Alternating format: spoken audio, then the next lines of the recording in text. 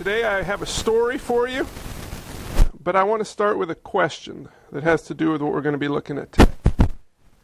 I'm reading this book. It's called Tell the Truth. It's really a good read. It's kind of a bit of a heavy read, and that's not a bad thing. But it's talking about what evangelism really is and what faith really is. And the author was talking about he had gathered with a group of Christians. And he asked two questions. The first question, I thought I could kind of just do this to you guys, but I won't, so keep your hands down. The first question was, if anyone here truly loves Jesus, raise your hand. Hands went up all over the place. He said, I have another question for you. Who here seeks to serve Jesus with their whole lives in every possible way, living for his glory, not their own? And the hands didn't go up quite as much. Now, there's a little problem with that if you pay close attention. Jesus says, if you love me, you will obey me. Read the book of Hebrews. There is faith, which is marked by obedience. Paul says, work out your faith with fear and trembling, not so that you're concerned, oh my gosh, do I really believe, but to look to see if there's fruit. Now, that's not meant to scare you, because I'm sure we all, to varying degrees, struggle with living for God's glory in all areas. But the question is, do you care? One day, we're all going to meet Jesus face to face. And I'd rather we found out now, before it's too late, that we were misguided, than one day when it is, in fact, too late. So with those two questions in the back of your mind, we're going to go into Acts chapter 6 today. And we're going to meet a man named Stephen. Stephen was an amazing guy. And we'll unpack him in a moment, but first I wanted to tell you a story. When I grew up, my mom, on her dresser, had this tray. And the tray had lotions and powders and creams and all sorts of stuff she'd mash into her face. And in case she's listening in, she didn't need them. She was beautiful without them. And if she's not, we'll move on. So in the mornings, she had this particular rectangular-shaped thing. And, I mean, clear as day, I still see it. I was probably, Charlie's age when it first started going on. She looked like an Indian princess. She put a streak here, a streak here, a streak here. Then she'd work her way into the bathroom, and then she'd rub it into her face. And then she would put some powder on her face, and then some other lotion. And my sister and I were not allowed to touch it because the stuff was apparently expensive. And the one time, my cousin and I were like powdering ourselves to look like Casper the Friendly Ghost. We got in a lot of trouble. So you knew you didn't touch this tray. And my mom took great care to apply these different things to her face to give her face a glow, I guess we might say. I don't know. But what I want to tell you today, believe it or not, is God, if you love God, if you walk in obedience to God, he will make your face beautiful. In fact, a beautiful face is a sign of obedience to God in a right relationship. That means if you're ugly, you don't really love Jesus. So we're the church of the pretty. I'll explain what I mean as we go through this text, because I'm sure you have no idea what I'm talking about. I'm in Acts chapter 6, and we're going to actually go through an entire chapter of Acts today. That will probably never happen again as we go through the rest of the book, so enjoy. The church was having some trouble. The Hellenists and the Jerusalem Jews, Christians, they were, most of the believers at this time, almost all the believers were Jewish. There weren't Christians and Jews. There were Jews who believed in Jesus and Jews who denied Christ. Well, the foreign Jews, the Hellenist Jews who followed Christ, and the local Jews had a disagreement about the care of the foreign Jews' widows. And the apostles said, hey, we can't deal with all this. We have so many people who have come to faith recently. There's too much going on for us. We need to find some men of good repute to deal with this problem. And one of these men they chose, who I'll show you in a moment, was named Stephen. And Stephen's story goes from the beginning of Acts chapter 6 all the way to the beginning of Acts chapter 8. And as I'm looking at this, you'll see a man who had an incredible walk, who was brought to trial, who defended himself, and who was ultimately killed. This is the first Christian martyr, the first person to believe in Jesus that was killed for their faith. And we're going to look at him, and I'm looking at it going, okay, how do we approach this text? And I started to think, why? Why does God give so much word space to Stephen? Why does Stephen have the longest recorded sermon in the book of Acts? Why is there so much attention brought to him? And I found, in part, that as we look at that why, we see it's because he's designed to be an example to us. Let me show you what I mean. Acts 6, chapter 1. Acts chapter 6, verse 1. Now in these days, when the disciples were increasing in number, a complaint by the Hellenists arose against the Hebrews, because their widows were being neglected in the daily distribution. And the 12 summoned the full number of the disciples and said, "It's not right that we should give up preaching the word of God to serve tables. Therefore, brothers, pick out from among you 7 men of good repute, full of the Spirit and of wisdom, who we will appoint to this duty." The apostles are not saying, we're not serving tables, that's below us. The apostles were saying, we need to distribute roles in this church. There's too much going on. We can't do it all. So they found some people, not because it was beneath them, but because their focus and their giftedness in that church was on the teaching and the preaching and prayer. So they picked out from among all the people. So there are probably about 20,000 believers at this point. They picked 7 men of good repute. Imagine being the select 7. I mean, so these are guys who had a pretty mature walk with Christ early on. There was a unique giftedness on them. They were full of the Spirit and of wisdom. It says, we'll point them to this duty. But we will devote ourselves to prayer and the ministry of the word. And what they said pleased the whole gathering, and they chose Stephen, a man full of faith and of the Holy Spirit, and Philip, and Prochorus, and Nicanor, and Timon, and Parmenas, and Nicholas, the proselyte of Antioch. These they set before the apostles, and they prayed and laid their hands on them.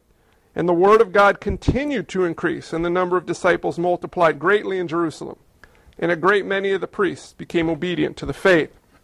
It says in verse 8, and Stephen, full of grace and power, was doing great wonders and signs among the people. Then some of those who belonged to the synagogue of the freedmen, as it was called, and of the Cyrenians, and of the Alexandrians, and of those from Cilicia and Asia, rose up and disputed with Stephen. Pause there a minute. When you go to Jerusalem, there was the temple. You know, the big old box building, Holy of Holies, offering, sacrifices. There were also synagogues. Synagogues were local gathering places where people get together, kind of like a local church. And it was, it's argued historically, based off archaeological evidence, that at this time there were about 480 synagogues in Jerusalem. So you know how you drive through town and you see a church on every corner? This is not a new phenomenon where people couldn't just get unified in their faith in God. Well, the foreign Jews from foreign lands who would either move to Jerusalem or come to Jerusalem, would gather in groups to worship. A synagogue had to have 10 people to be qualified as a synagogue, a gathering place. So there were tons of small local gatherings of believers. Here we're hearing about several. The freedmen, these were slaves in the past who had, when they were taken into captivity as Jews, they were given their freedom and they grew up in a foreign land. But interesting, one of these groups of foreign Jews were from Cilicia and Asia. Now that includes a land called Tarsus. Have you ever heard of Tarsus? It's a well-known guy who you're going to meet not too long from now named Saul, later became Paul, a persecutor of the church who came to faith, and you will know far more about him than you may ever want to know by the time we're done with Acts. But he was from there. So it's very likely that when Stephen went and disputed, which I'll explain in a minute, in these synagogues, one of the men who was there was a non-believer from Tarsus named Saul. So Stephen walks into these foreign synagogues and he disputes. It's a discussion. And they couldn't withstand the wisdom and the spirit with which he was speaking. I'm at verse 11 now. It says, then they, these are the Hellenist Jews, secretly instigated men who said, we have heard him speak blasphemous words against Moses and God. And they stirred up the people and the elders and the scribes, and they came upon him and seized him and brought him before the council, and they set up false witnesses who said, this man never ceases to speak words against this holy place and the law. For we've heard him say that this Jesus of Nazareth will destroy this place and will change the customs of Moses, that Moses delivered to us. And gazing at him, all who sat in the council saw that his face was like the face of an angel. I want to look at this in 3 parts: content, courage, and countenance. And this goes to those 2 questions I asked you. Do you love Jesus? Do you seek to live your life for his glory and not your own? Stephen loved Jesus. And Stephen sought to live his life for Jesus' glory and not his own, and it got him killed. And it brought him far more joy than you and I could ever truly comprehend. Let me show you the crazy upside downness as we look at content, courage, and countenance. Content. Sermon is called Full of It. I've been accused of being full of it many, many times over the years. I would like to believe that I was accused of being full of it regarding the Holy Spirit, wisdom, faith, grace, and power. I don't know if that's necessarily the case, because at a young age, my father used to tell me, "You're full of it." As I got older, my mom would tell me, "You're full of it." And still to this day, I have many people tell me, "You're full of it." I don't know what it is, but I'll assume it's this. Stephen was full, in verse 3, 5, and 8, of the Holy Spirit, wisdom, faith, grace, and power. What does it mean to be full of it? What does it mean to be full of the Holy Spirit, full of wisdom, full of faith, full of grace, full of power? We're supposed to be full of the Holy Spirit. How the heck do you know? Is it just some sort of joyful bloating? I think I got it today. How do you know if you're full of? What does that mean when we read in the Bible people are full of something? Any ideas? It's important to know, otherwise how the heck are you going to know when you're full of the Holy Spirit? No. The word full of means dominated, controlled, or consumed by. Has nothing to do with bloating. Dominated, controlled, or consumed by.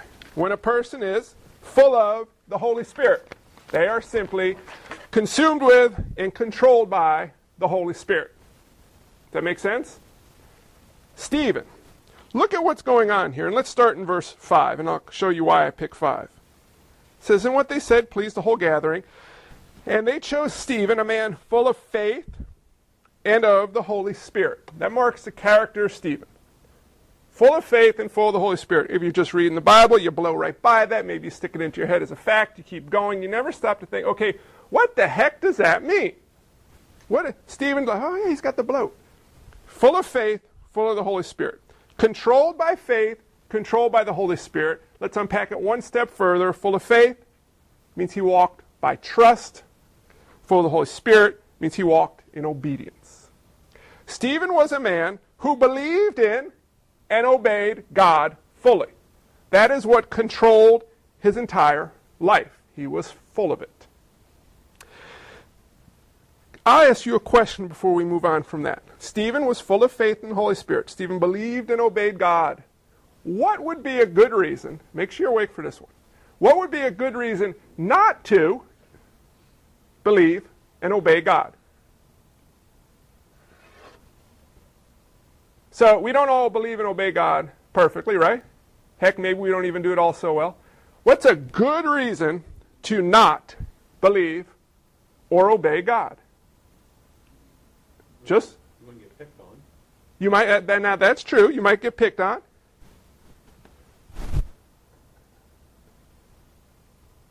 You won't fit in real well.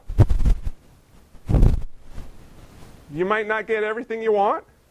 I mean, there are some reasons, I guess, but are there any good reasons to obey God and to trust God? Well, maybe because every word of God proves true and he's a shield to those who take refuge in him. Maybe because God loved the world so much that he gave his only son, and if while we were still sinners he had that type of love for us, how much more so as children of God will he care for us? There are reasons to not, but there aren't any real good reasons to not obey him. But yet we struggle, don't we? You ever think about why you struggle?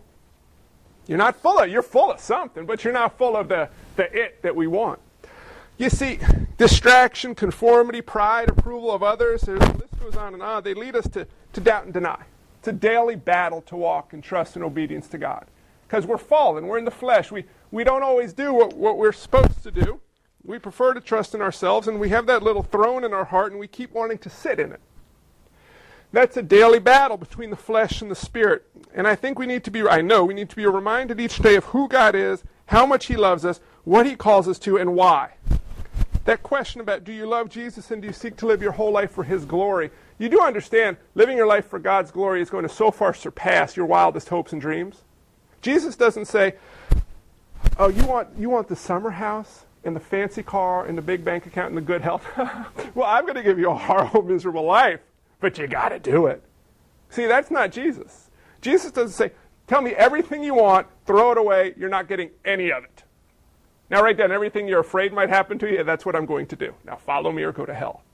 Sometimes I think we think that might be what he's like, but he's really not. Often we say, Jesus, I really want this. He says sometimes, okay. Sometimes he says, no, I have something so much better than that. When I was a kid, I used to go to the toy store with my dad on Sundays. And I would, my sister and I were allowed to pick out a gift. Actually, it just came to mind the better stories with my grandpa. We were at Disney World. He took us to buy presents. Well, I picked out a small little stuffed animal because I didn't want to impose on my grandpa. It was a cute little Mickey Mouse. Well, my sister, she had a little more chutzpah, we like to say as Jewish kids. She wanted, and literally, it was a 5-foot-tall Minnie Mouse. Pa, can I have Minnie Mouse? Do you know what Pa said? Sure. Pa had to buy a seat on the airplane for Minnie Mouse to get home, too. So Minnie sat in the window next to my sister, and I had little Mickey sitting on my lap. I think that's often how God truly is. We're afraid that he's going to give us junk, which he won't. But sometimes we're afraid to ask because we think he doesn't really want to give us joy. It's often the big Minnie Mouse that he's offering to us if we would just ask. And if we ask for the big Minnie and he says no, it's because he's got something far better. The obedience isn't a negative, it's a gift that we're offered. Well, Stephen walked by belief and obedience, and it led to, it's an if-then correlation, it led to verse 8. Stephen, full of grace and power. Those two go together.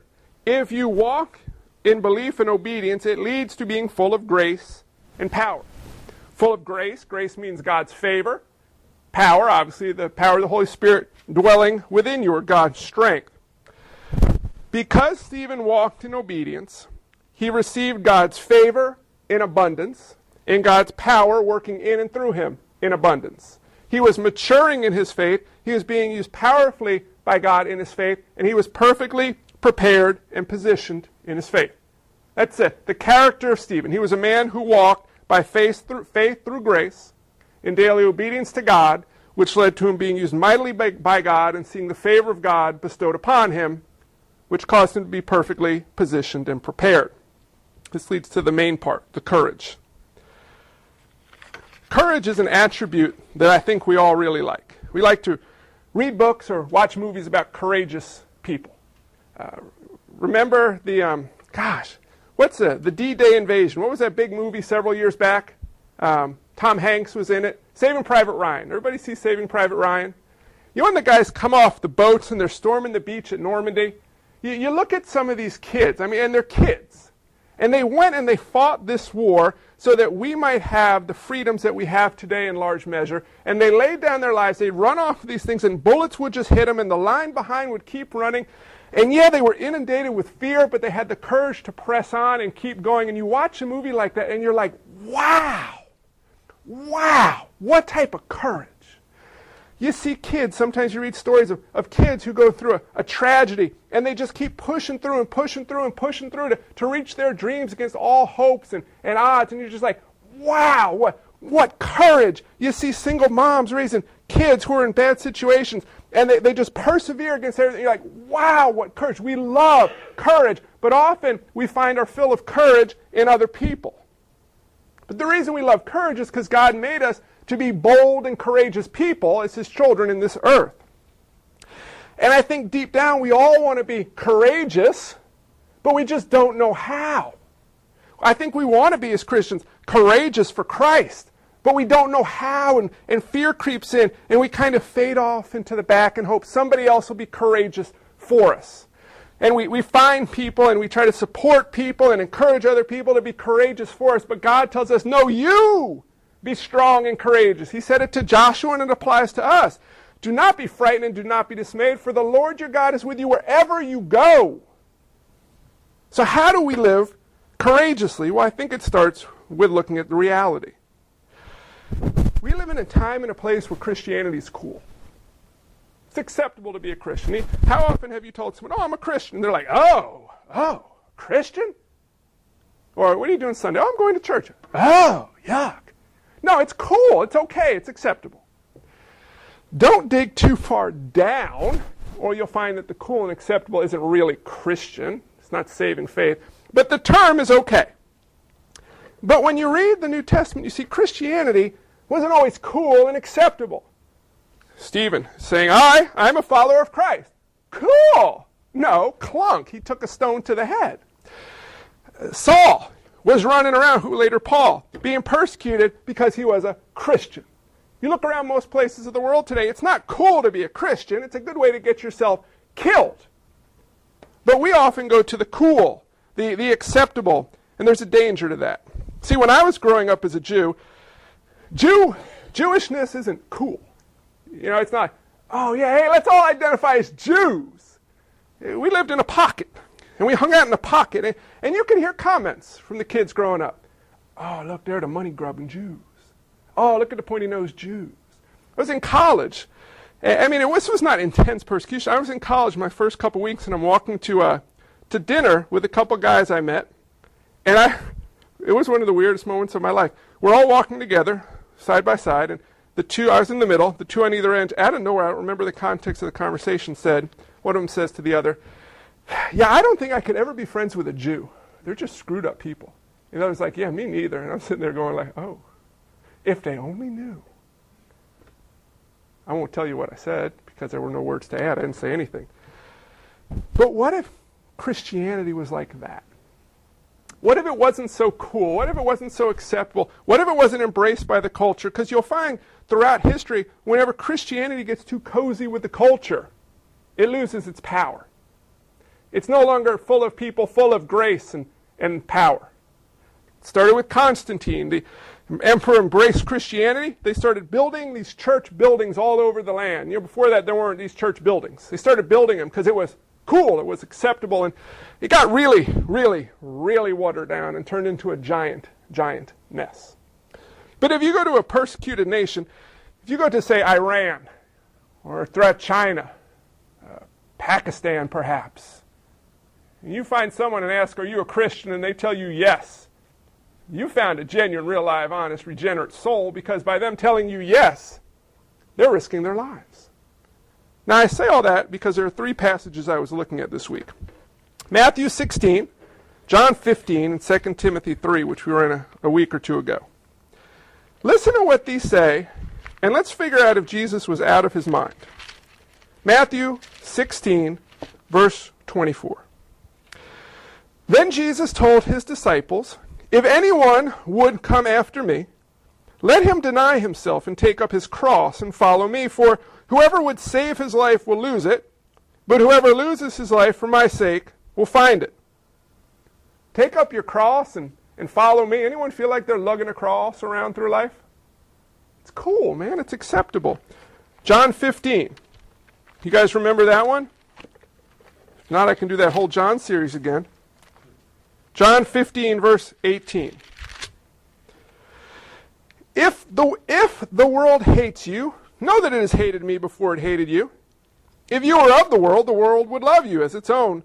But because you are not of the world, but I chose you out of the world, therefore the world hates you. Remember the word that I said to you, a servant is not greater than his master. If they persecuted me, they will also persecute you. 2 Timothy 3:12 says that anyone who desires to live a godly life will face persecution. Now, did Jesus not understand, I wonder, the context of 21st century America?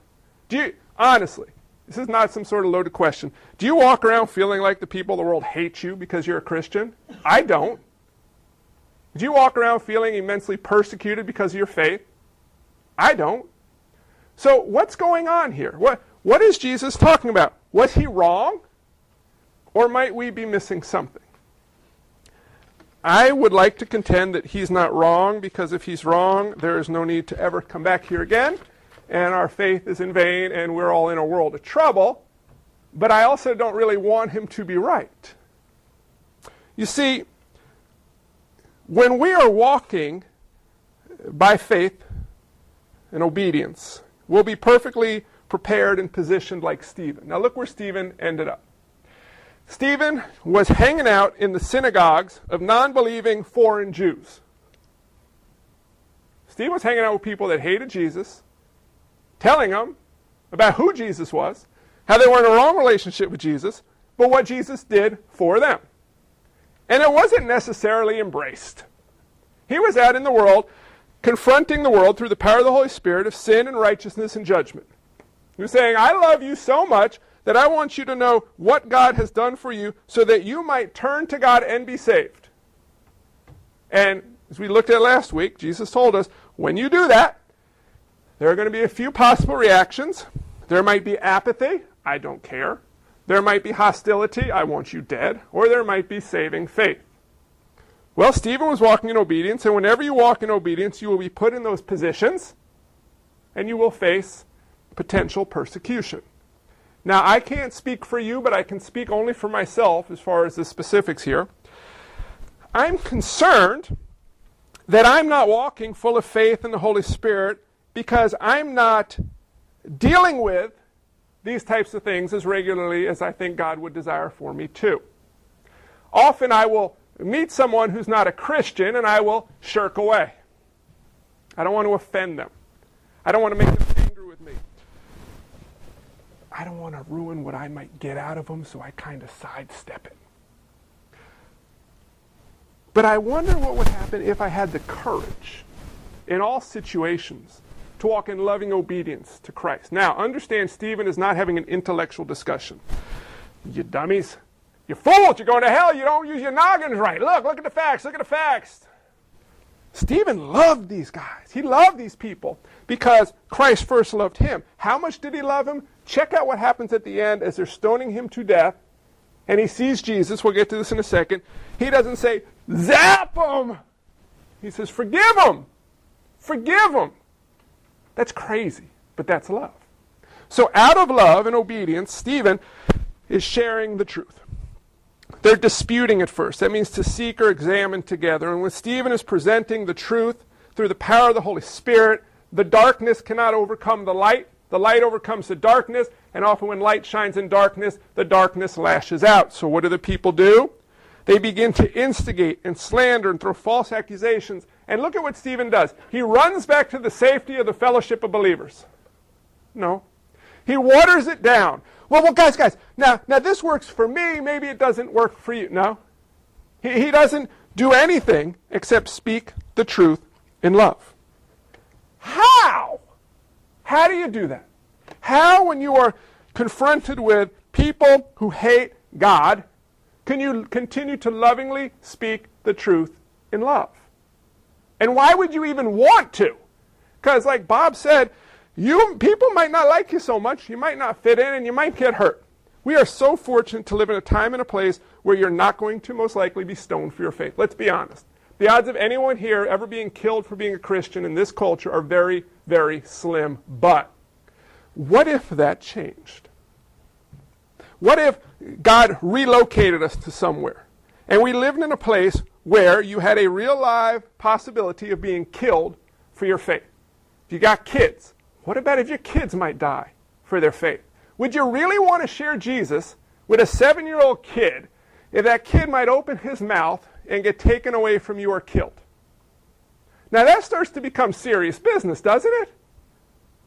So what would motivate a person to live out their faith at the risk of their lives? Because Jesus says, if you seek to save your life, you will lose it. But if you lose your life for my sake, you will save it. See, Jesus wasn't crazy. And we're so fortunate to live where we are, but watch what's going on here.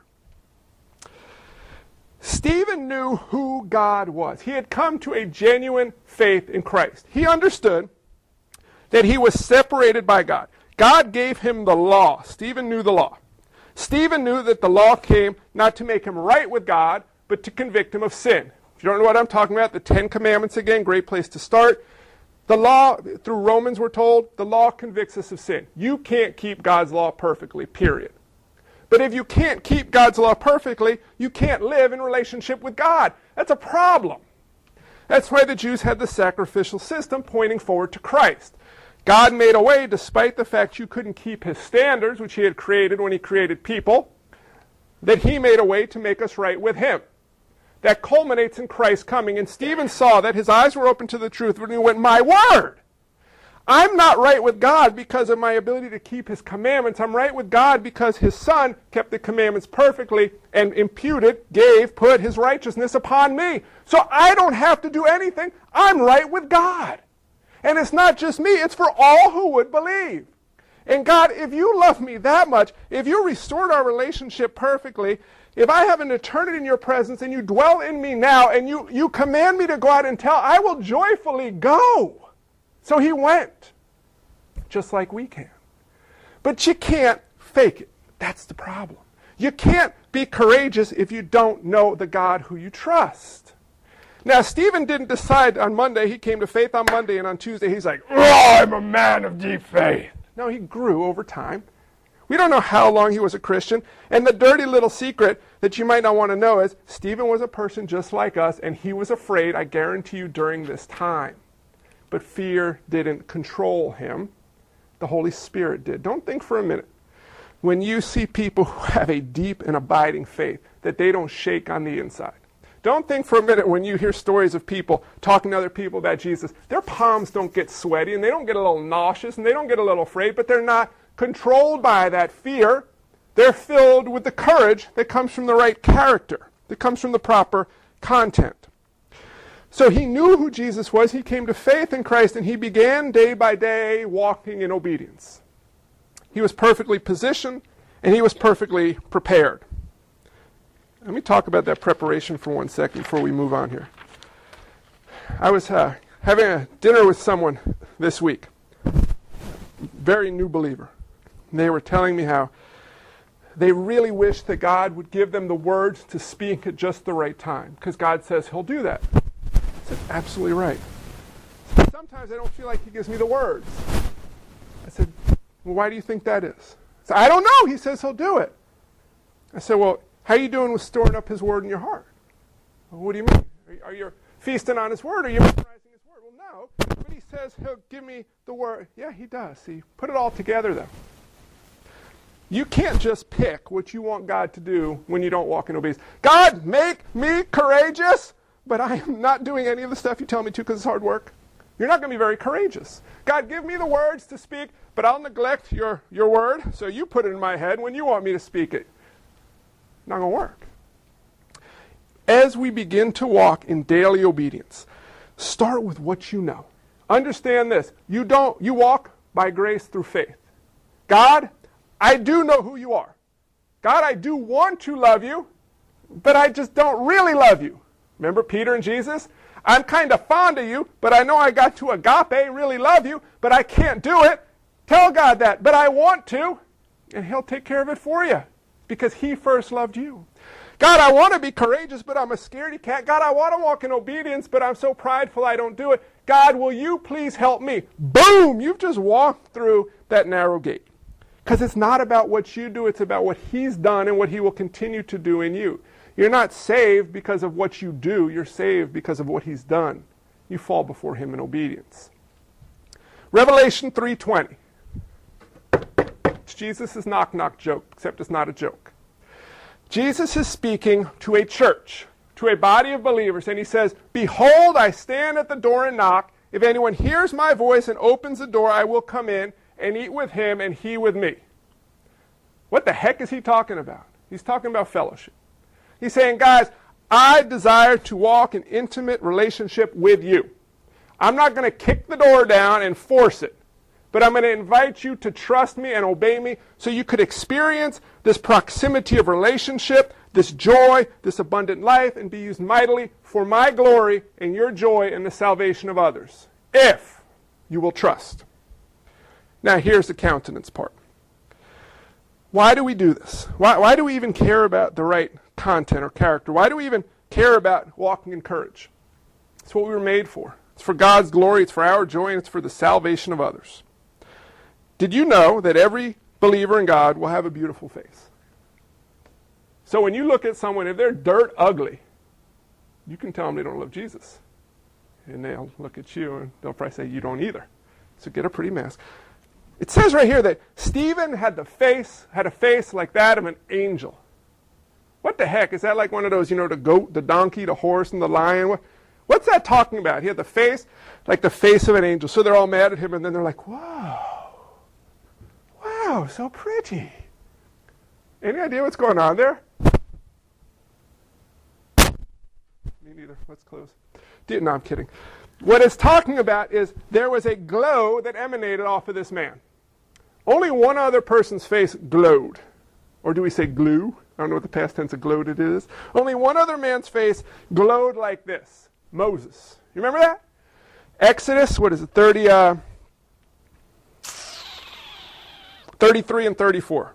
Moses would go into the tabernacle, and he'd come out of the tabernacle, and he'd have to drop a veil over his face, because his face shone the radiance of the glory of God, because he had dwelt in God's presence, and he was communicating God's truth to the people. The people couldn't even gaze upon Moses' face directly because it glowed so.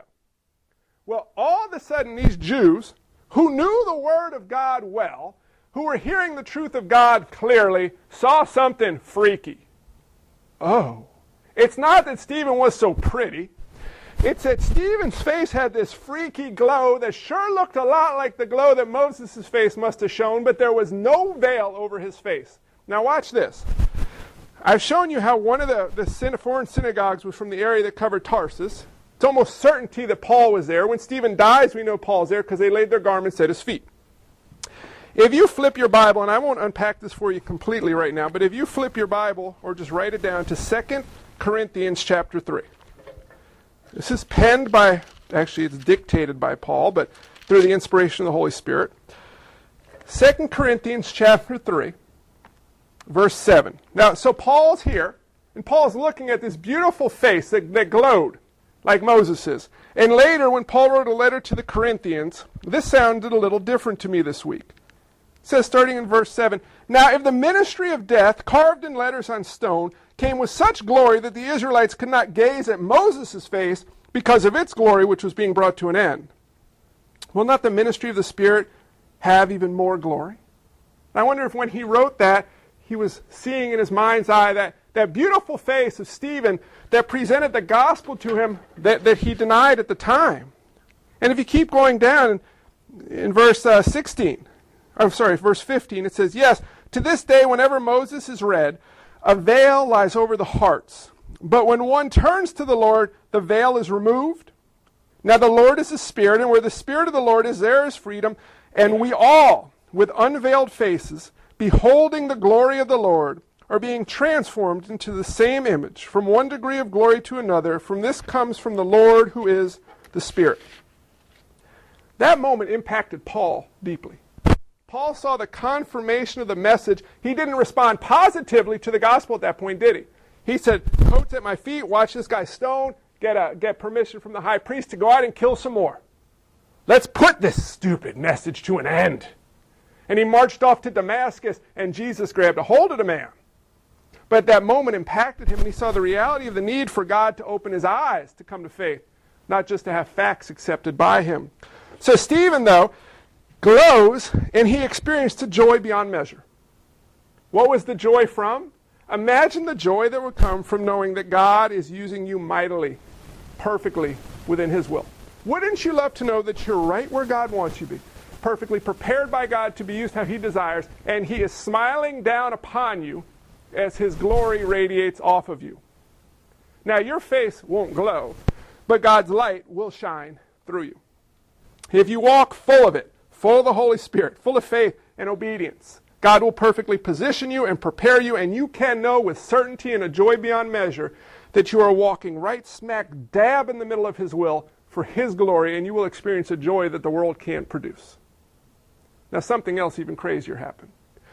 Stephen was stoned. And in being stoned, he had a joy that I would gather you and I have never experienced. The joy of stoning.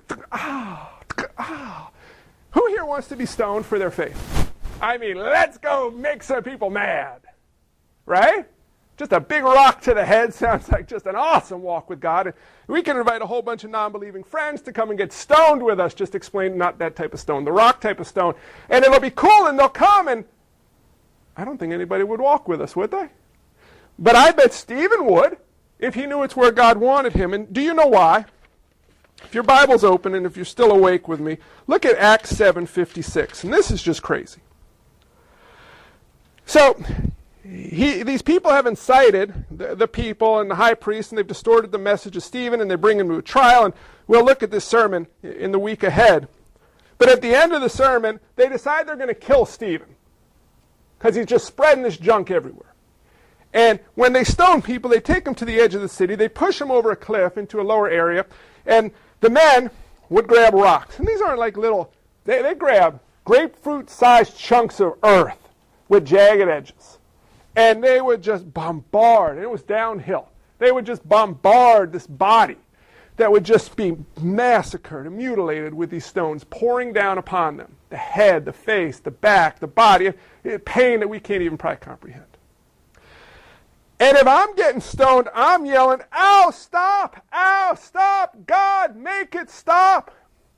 But it says here, and Stephen says, behold, this is as he's being stoned, I see the heavens opened and the Son of Man standing at the right hand of God. Now this isn't a dream or a hallucination or a vision. Stephen, as he's being killed, was given a more full vision of reality.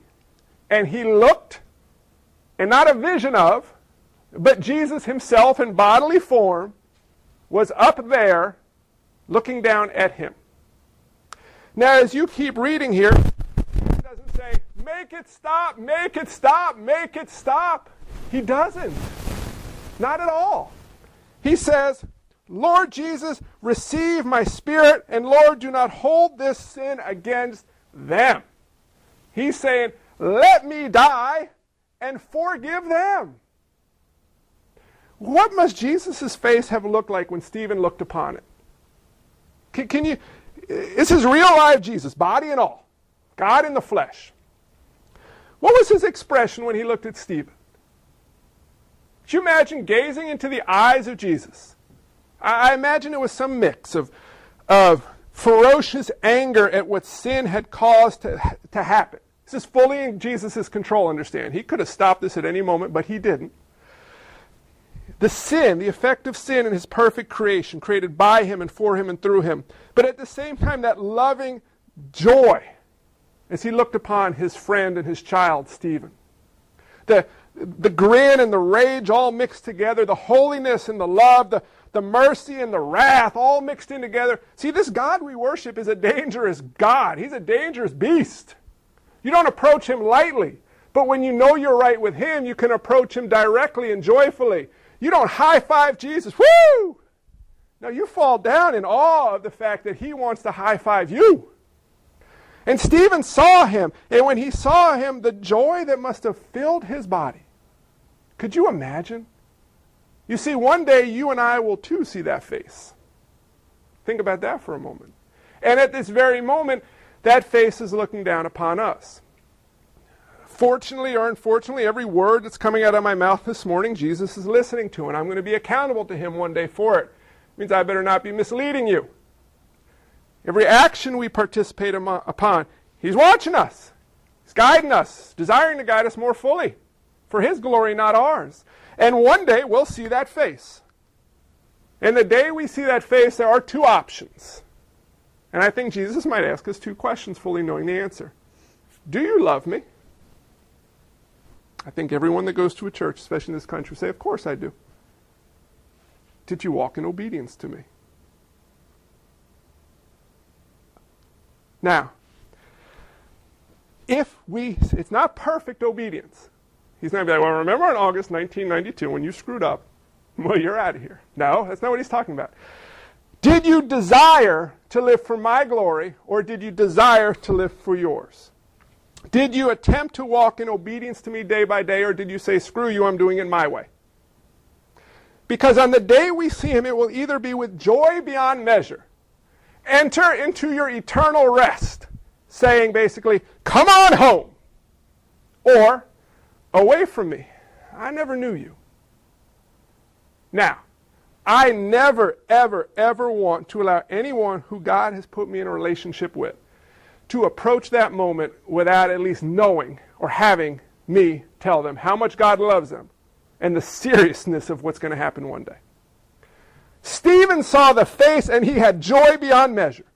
When I see the face, I want the joy beyond measure. I pray that when you see the face, you want the joy beyond measure. But this isn't about cool. This isn't about acceptable. This is about a people who lived at enmity with God, who God forgave so that they might live in relationship with Him for His glory, not their own. You'll see a midweek thought come out Wednesday, hopefully not Tuesday at 10:10 p.m. And it's an illustration of two notebooks. Often we approach Christianity as writing down our hopes and dreams in a notebook. Here you go, Jesus, make it happen. Oh, for your glory, but make it happen. As opposed to taking the blank notebook and saying, all right, Jesus, you fill in the pages. It's for your glory, not mine. This is your life, not mine. And little by little, folks, here's what you find. His burden is light and his yoke is easy. His desire is to give you a future and a hope, to prosper you and to bless you and to use you mightily. You'll never be lonely again. You'll never feel hopeless again. You'll never feel discouraged beyond measure again. Oh, you won't laugh and giggle and fit in and feel cool all the time, but you'll know with certainty that the eyes that looked upon Stephen are constantly looking upon you, and God is not distant, God is very near, and we experience the reality of that as we live a life full of it. What motivated Stephen to do this? Stephen knew who God was. He knew what Christ had done for him. And little by little, in his fallen fleshly body, he fell before God, praying to God, pleading to God, that God might empower him to live for his glory, God's glory, and not his own. He understood that in so doing, he'd be living the life he was made to live. That in so doing, he would know the love God had for him and God himself far more fully. That in so doing, he would have peace and joy and certainty that God has given to us, to the point that he could face intense persecution and, in fact, even death by stoning joyfully. Joyfully, because that slight and momentary affliction, yes, that is what a stoning of persecution is. I don't know how. I fear I might run away, and I would in my own. Is preparing for him an eternal weight of glory. He saw where he was going and to whom he was going. And, don't miss this, as we live this way, God has foreordained it to be such that we might be used to reveal the truth to many others so they might be saved. This is very serious business we're about. Very serious business. This isn't a joke. This isn't fun. This isn't a Sunday thing. Your life as a Christian, fortunately or unfortunately, depending on the feeling you have of the day, trust me, it's fortunately, is no longer your own. It's His. Now, what might happen? I ask for myself, and I pray you might ask for yourself too. What might happen if we fell down before God and we said, Jesus, can I have that notebook back that I filled in? Can I rip out the pages and just stop with this nonsense and give you the blank one? Because you're in charge anyway, and I'm tired of playing the game. God, would you help me live for your glory and not my own? Would you allow me to lay down all of my hopes and dreams at your feet, and you replace them with the desires that you have for me? Would you give me the faith of Abraham, who would lay down his very own son before you to sacrifice him, so I might be floored by the love and grace and mercy and the way you intervene, so you might say to me, stop! I don't want the boy, I want the heart. Father, create in me a clean heart, renew a right spirit. What might life be like for us if we walked a little bit more like Stephen, full of it? So I hope some point during the coming year, someone might tell me, I pray maybe you guys might tell me, hey, Pastor John, you're full of it, as a compliment. If it's not a compliment, keep it shut. And I pray that we might be known as a church who's full of it, in the right way, not the wrong. Let's pray.